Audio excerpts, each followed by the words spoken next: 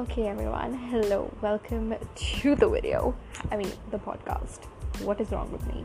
But today I'm going to be talking about Flawed and Perfect by Cecilia Ahern.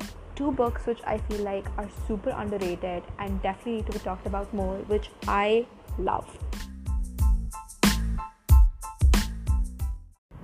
Okay, so this review is also going to be like usually what my reviews are, which is completely unorganized, and I haven't prepared for it, and I haven't read the books in a long time, but I do remember them pretty well, and I remember that I loved them, and I am super excited to tell you about them.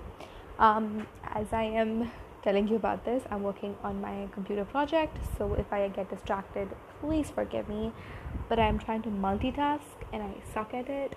So anyways, Flawed is the first book and Perfect is the second book. These books follow the main female protagonist, Celestine Ahern, who is a girl. I think she's 18 years old. She is almost perfect. She has the perfect family, the perfect grades.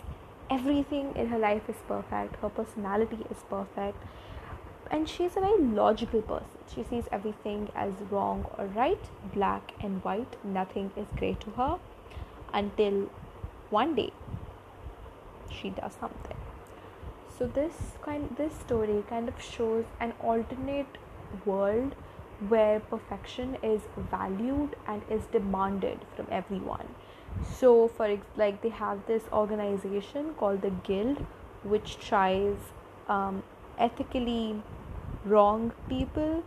So if someone commits an ethical crime, they would be tried there. It won't be a crime like a specific crime, but it would be something which would be ethically wrong, and they would be deemed flawed if they proved that they did something which was not right in their opinion. And flawed people were basically ostracized and were outcasts of society, and so nobody could help them. If someone did help them, they would be put in prison. Flawed people could not have any luxuries and essentially just live their life that way, and because of that, because of the life that they were living, it kind of so people were obviously scared to do anything which would make them deemed flawed, and people used to just ignore them or treat them very badly because they were scared that they would be tried for helping them out if they did anything remotely kind to them. So one day Celestine helps an old man in the bus, and that leads to a series of things happening.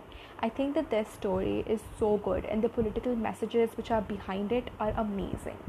It just shows that perfection cannot be expected from everyone. Like, people will make mistakes, and it is not right to hold it against them for the rest of their life.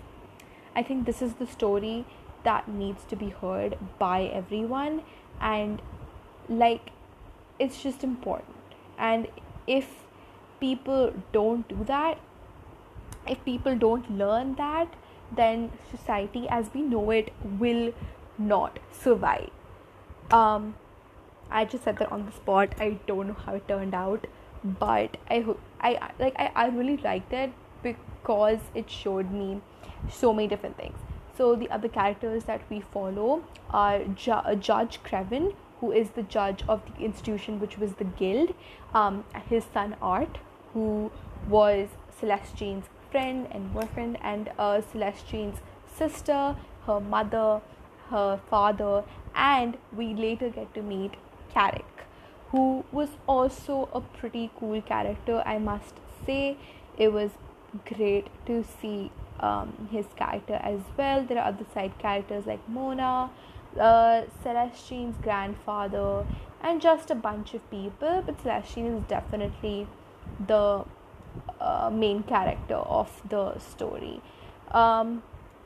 So yeah, I really liked it, and it also shows that you can't just judge people by what they do once, and you have to give them the benefit of the doubt and keep keep forming opinions about them after you see who they truly are, which I felt was great. It is a really fun read. It has a lot of drama and action, plus the political message that I told you about. So I definitely think that it's worth a great read, and you should definitely check it out. So the next thing is Divergent. People sort of hate it. I don't know why they think that it is a copy of Hunger Games, but I think that it is pretty different. Although they're both sci-fi, obviously sci-fi books will have sort of a similar vibe to them because they are in the same genre. But I feel like the faction system definitely shows that you can't divide people into certain subgroups and label them as something which is pretty common in society, and I think that just makes no sense. So it's important to see people as a mixture of all the qualities instead of just focusing on the predominant one. I think that is what we can see from it. So it's about a society which has been divided into 5 factions. Divergent. So like one values bravery, one values being selfless, one being kind, one being truthful, and one being brave. So it just and one being smart. I think I already said brave. And it follows Beatrice Pryor and Four, or his real name is Tobias Eaton, and it just follows them and how they meet and how they basically get involved in a war which takes place and find out some secrets and stuff. I really again liked the underlying message that was shown, and I definitely think that it's worth a read, and I don't think that it's like the Hunger Games if that's what people have been telling you.